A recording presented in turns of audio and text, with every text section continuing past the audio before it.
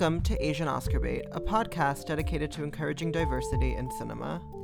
Every week, we're going to tell you the story of a real-life Asian from history and pitch it as a film. But before we get to the storytelling, let's take a moment to talk about Asians in the media. Fun fact, it's Oscar season. The nominations for the 89th Academy Awards were announced on January 24th. Among the nominees are some Asian artists, including Tom Cross for Best Film Editing for La La Land, Toshio Suzuki for Best Animated Film for The Red Turtle, and Joanna Nagasagara for Best Documentary Short Subject for The White Helmets. Ai-Ling Lee was nominated for Best Sound Mixing and Best Sound Editing for La La Land, and is, in fact, the first Asian person to be nominated in the sound editing category. Dev Patel was nominated for Best Supporting Actor in Lion. He's the third Indian acting nominee ever. And on that note, there have only been 12 Asians ever nominated in the acting categories, with only 3 winners of those 12 nominees. Let's clarify that number actually varies depending on what countries you consider to be Asian. I know Iran, for example, gets mixed reception about whether it's Middle Eastern, Asian, or both. So on the note of Iran, there's also Asghar Farhadi, who directed the Best Foreign Language Film nominee, The Salesman, and more on him in a bit.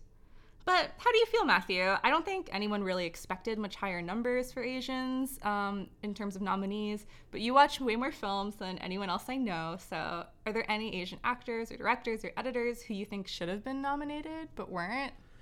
I think along those lines of Asian artists who should have been nominated, I feel like a lot of those, at least for me, are from films that Oscar voters were never going to look at in the first place, like Spa Night, that independent film that Andrew Ahn directed, that's just like this micro-budget indie film about a Korean young man's sexual coming of age that, you know, I don't think, 75% of the Academy, that's generous, like 99% of the Academy has probably never heard of this movie, even though they absolutely should have watched it. But also, yeah, like Apichat Pong's Cemetery of Splendor, Karen Kusama's The Invitation.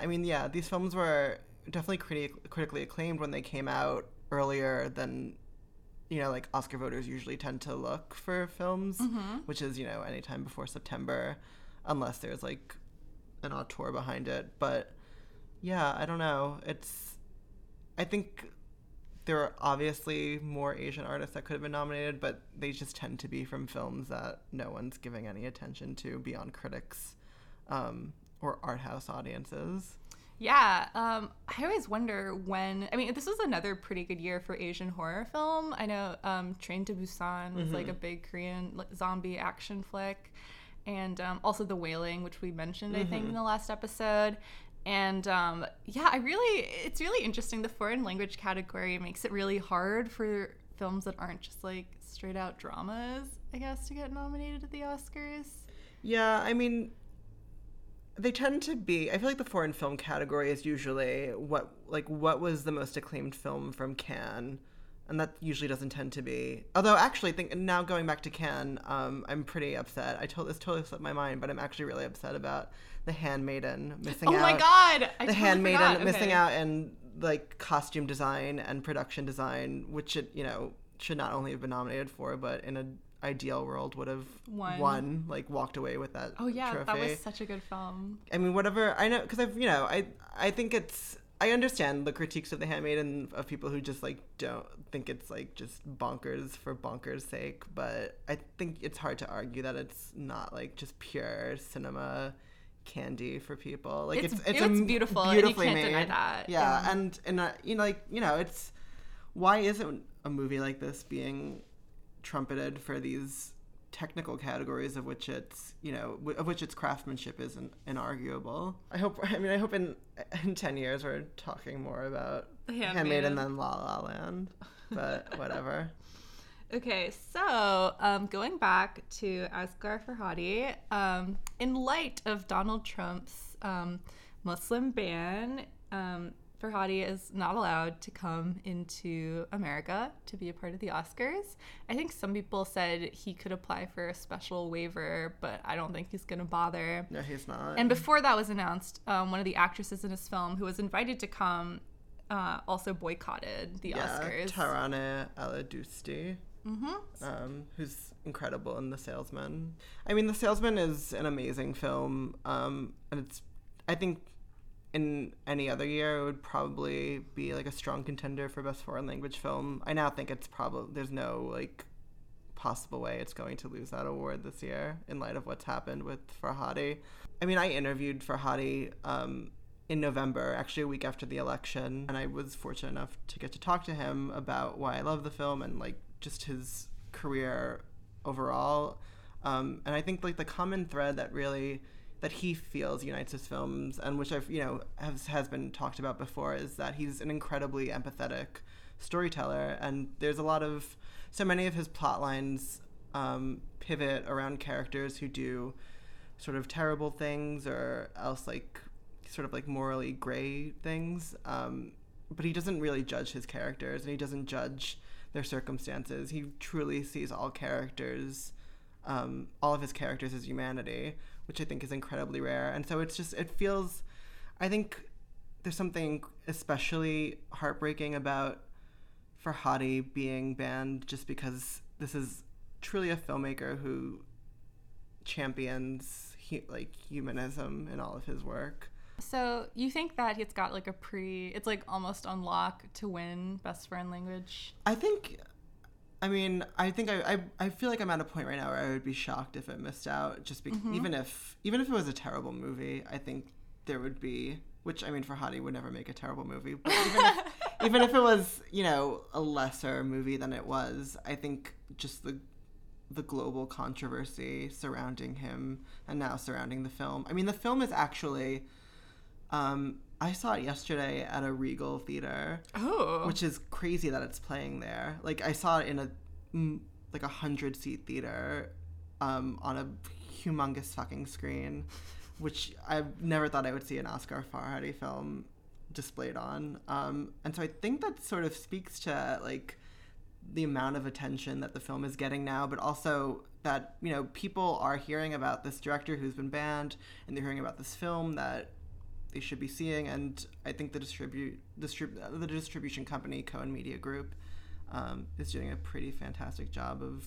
promoting it and like ensuring that people have a way to see it beyond the art houses that they might not know about. I guess I just like imagine it winning, and I do feel like some trepidation about who's gonna collect the award on Oscar's behalf and what they're gonna say. Yeah, I mean, I think we can sort of talk about now like the trend of like political speeches at award ceremonies. Yeah, I think that because I know right when the Farhadi news broke that he was probably not going to be able to attend the ceremony, a lot of people just immediately went like, cancel the Oscars, like we should not have a ceremony this year. And I understand that viewpoint. I think it's valid, but it doesn't necessarily make a ton of sense to me, because it sort of just becomes a victory for Trump that in that way. Like it's like a willful silencing, where I mean, I watched the SAG Awards 2 Sundays ago, and I would say like 90% of those speeches had a political undertone to them, whether explicit or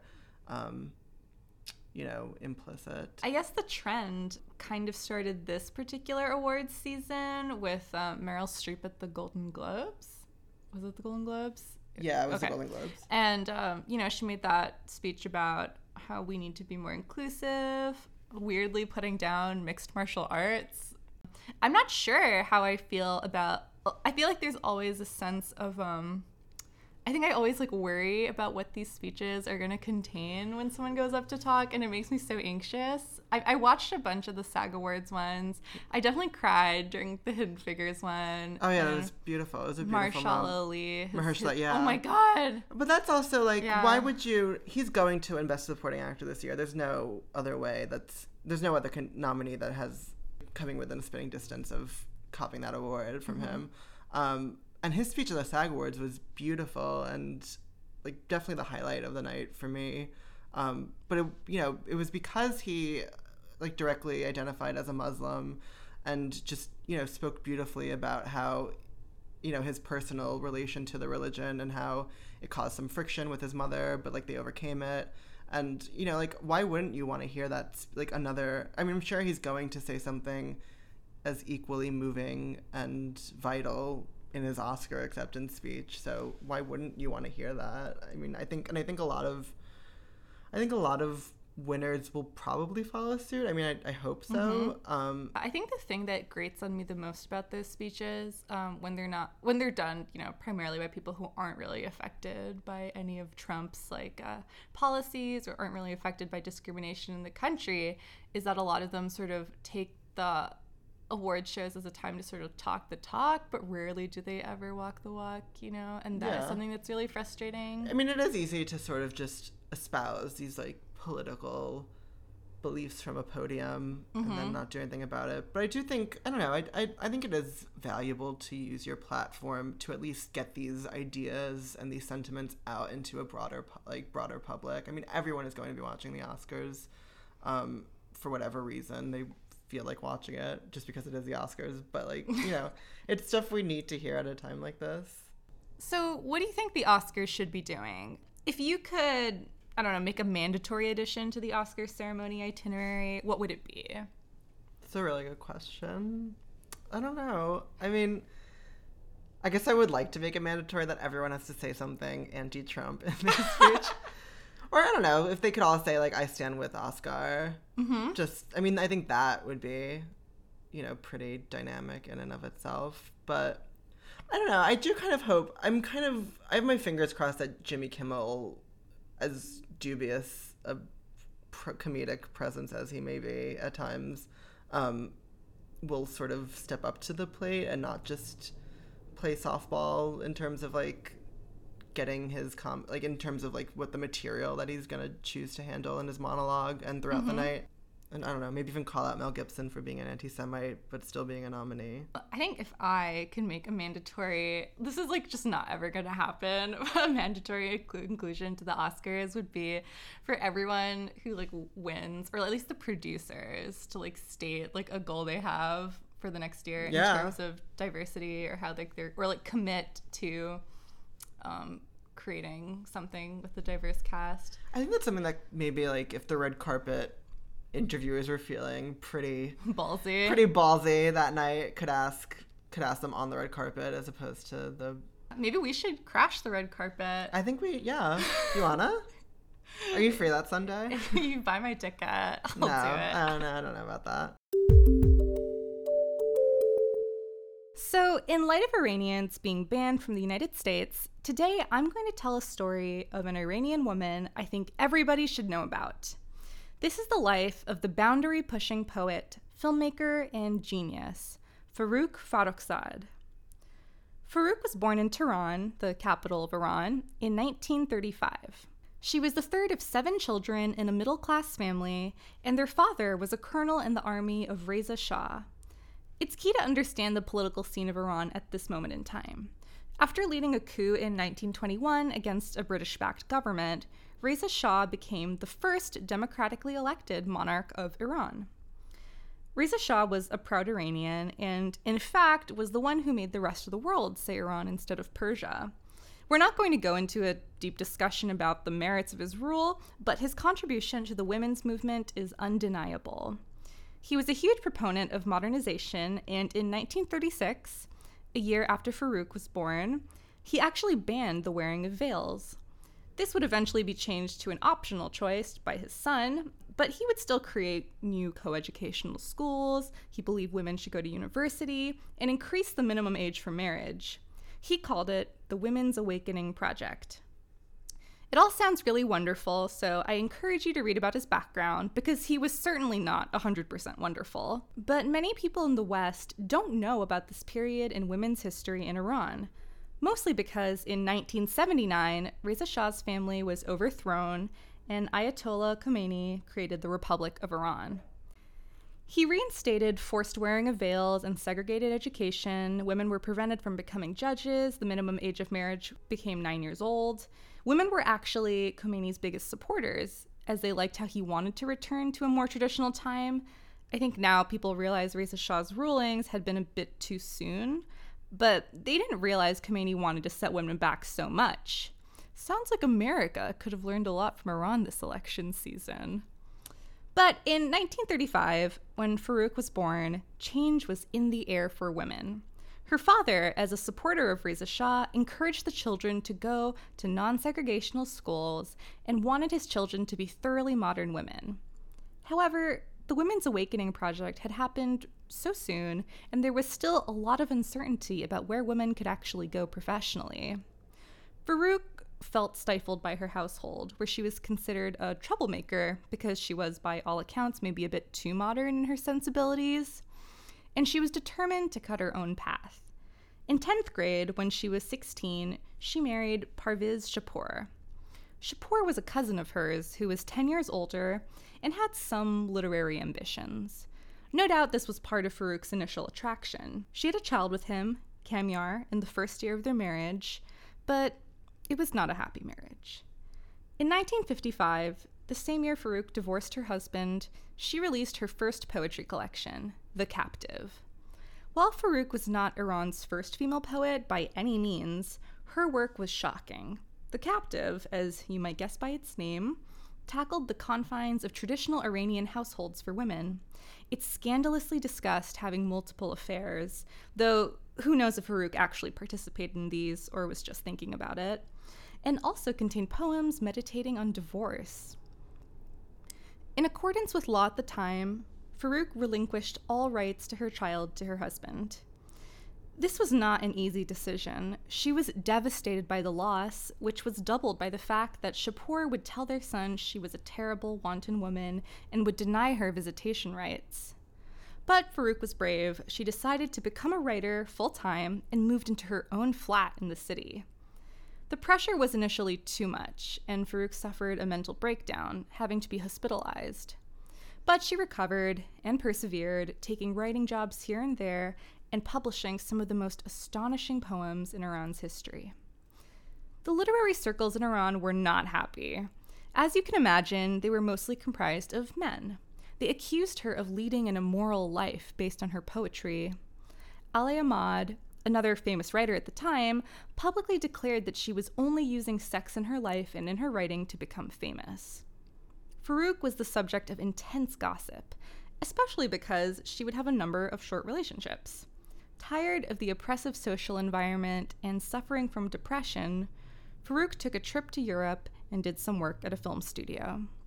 It was there that she met Ibrahim Golestan, a writer and cinematographer, who she fell in love with. He was married with children, which, as you can imagine, did little but fan the flames of gossip. But at the studio, she became an editor and was able to make her first foray into filmmaking.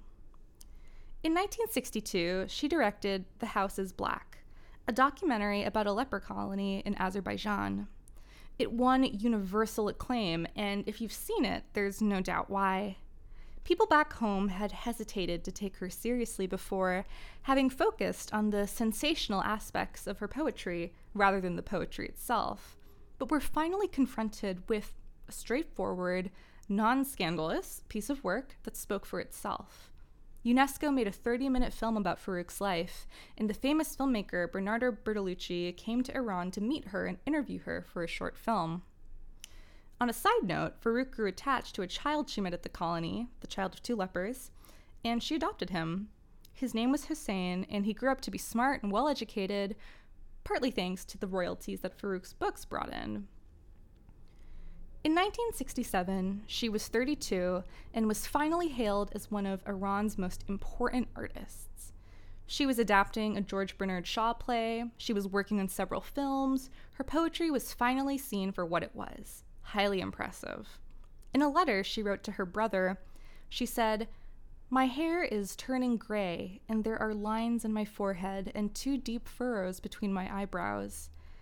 I am glad that I am no longer a dreamer now that I am nearly 32, even though being 32 years old means having used up and left behind 32 years of one's allocation of life.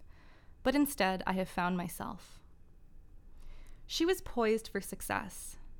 But on February 14th, that same year, after having a conversation with her mother that would be described as the nicest they ever had, Farouk swerved in traffic to avoid hitting a school bus and was killed instantly.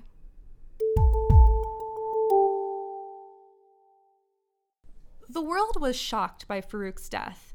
There's no doubt about the influence she left behind. As you can imagine, once Khomeini came into power, her poems were banned by the government. Her publisher was told to stop printing her works. He refused, was put in jail, and had his factory burned down. But people still read her works, purchasing them on the black market. In the 80s, students protested the government by chanting the words of her poetry. And the controversy still continues today. In 2010, an anthology published of famous Iranian poets did not include Farouk, even though she is considered the most famous female poet from the country. An official issued a statement that we have a cultural diplomacy and a governmental one. Because of that, the name of Farouk Farrokhzad, even though it is known amongst those who read poetry, was not included in this book. There's no doubt that Farouk is going to inspire women all around the world for generations to come, and is, I think, a really timely example for how your personal art can be deeply political and also inspire change. I think this would be an amazing film, obviously. She's a fascinating subject, but I do think it brings up the unique sort of ways in which a film's about writing can, veer off track or be really difficult to actually create, just because the writing process is so internal. And I think a lot of films about writers sort of struggle in that way to make the experience of creating seem really compelling on screen. But I think, I think the story should absolutely be told, but I was wondering if you had any particular ways in which you were sort of envisioning her story to take shape. Well, I would definitely want this film to sort of be her entire life, because first of all, it was a very short life, right? But I think it is really important to see how her household really influenced her and the political climate at the time, and especially because her father was part of the army, Unfortunately, there aren't a lot of English language sources about her life. I think it's a biography, but I couldn't find it online.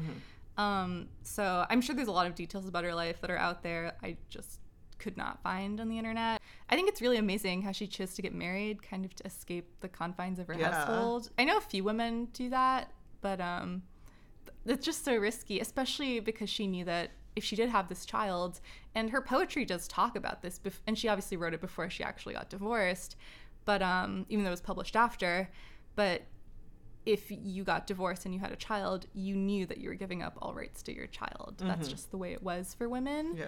So it's quite shocking that she actually went through with it, because clearly she really cared about her child. Yeah. She ended up adopting another child. So it's like such a crazy sacrifice.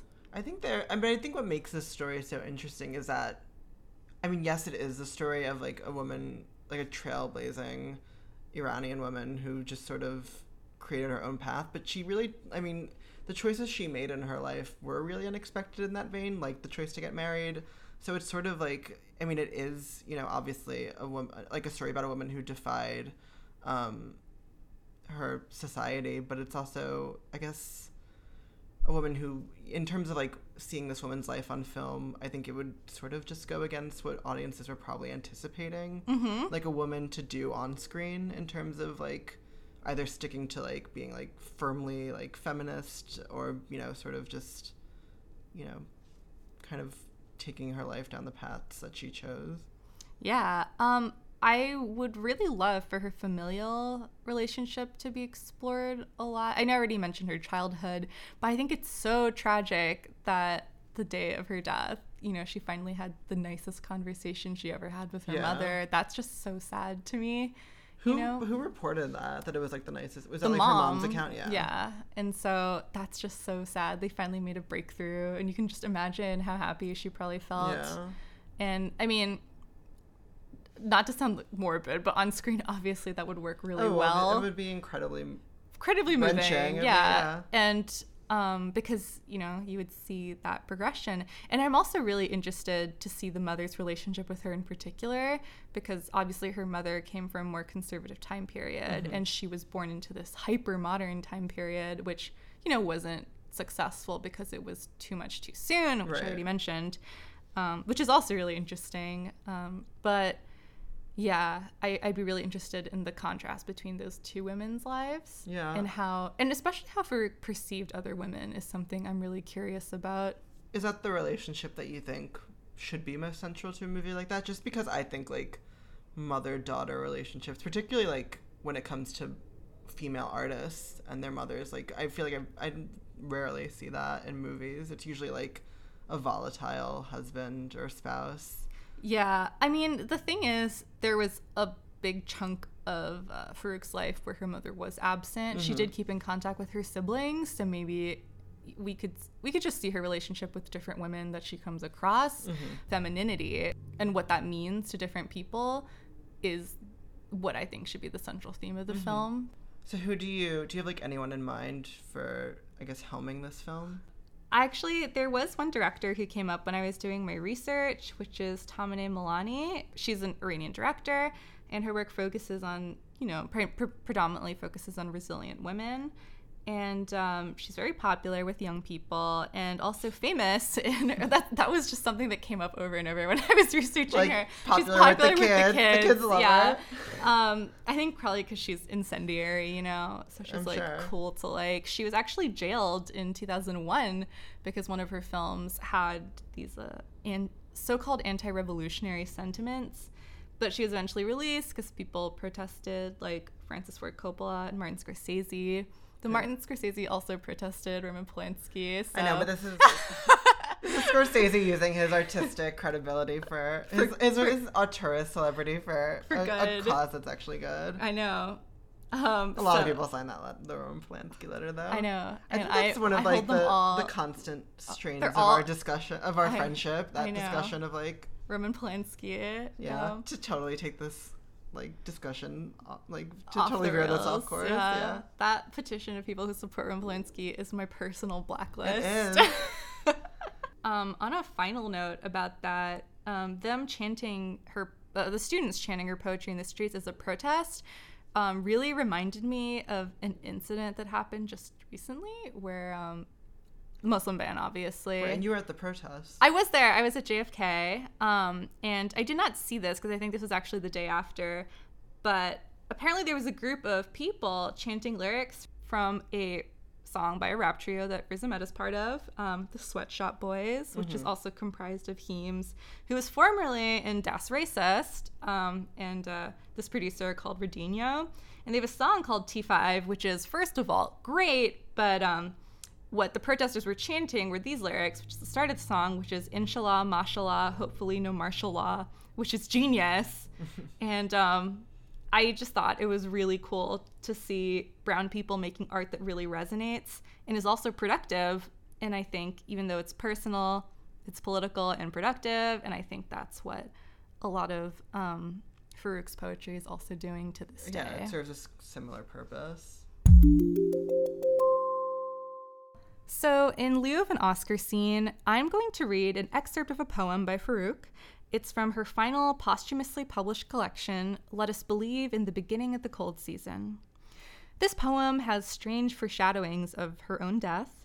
There's the afterlife, winter, and 4 o'clock prominent in the poem, which was the actual time of Farouk's death. I am reading a translation by David Martin from a magazine called Hawaii Review. It's edition number 13 and from 1982, and it's totally random, but I came across it and I really like this translation. Let's bring faith to the onset of the cold season.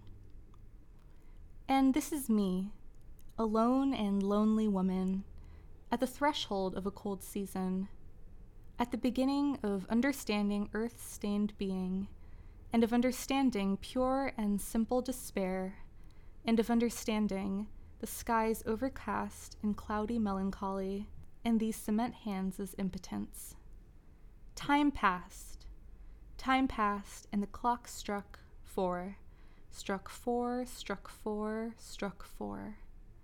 Today's date is December 21st, the first day of winter. I know the secret of the seasons, and I comprehend the speech of moments.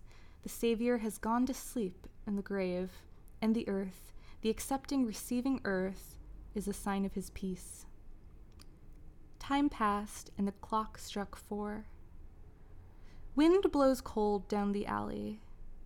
Wind blows cold down the alley, and I am thinking about the love-mating, trellis-making of flowers, about buds with anemic stalks, and about this consumptive wasted age, and a man passing between damp trees, a man whose blue cords of his veins have crawled up both sides of his throat like dead snakes, on the disturbed temples of his head. That bloody, scorning syllable is repeated. Peace. Peace. And I am thinking about the love-mating, trellis-making of flowers at the threshold of a cold season.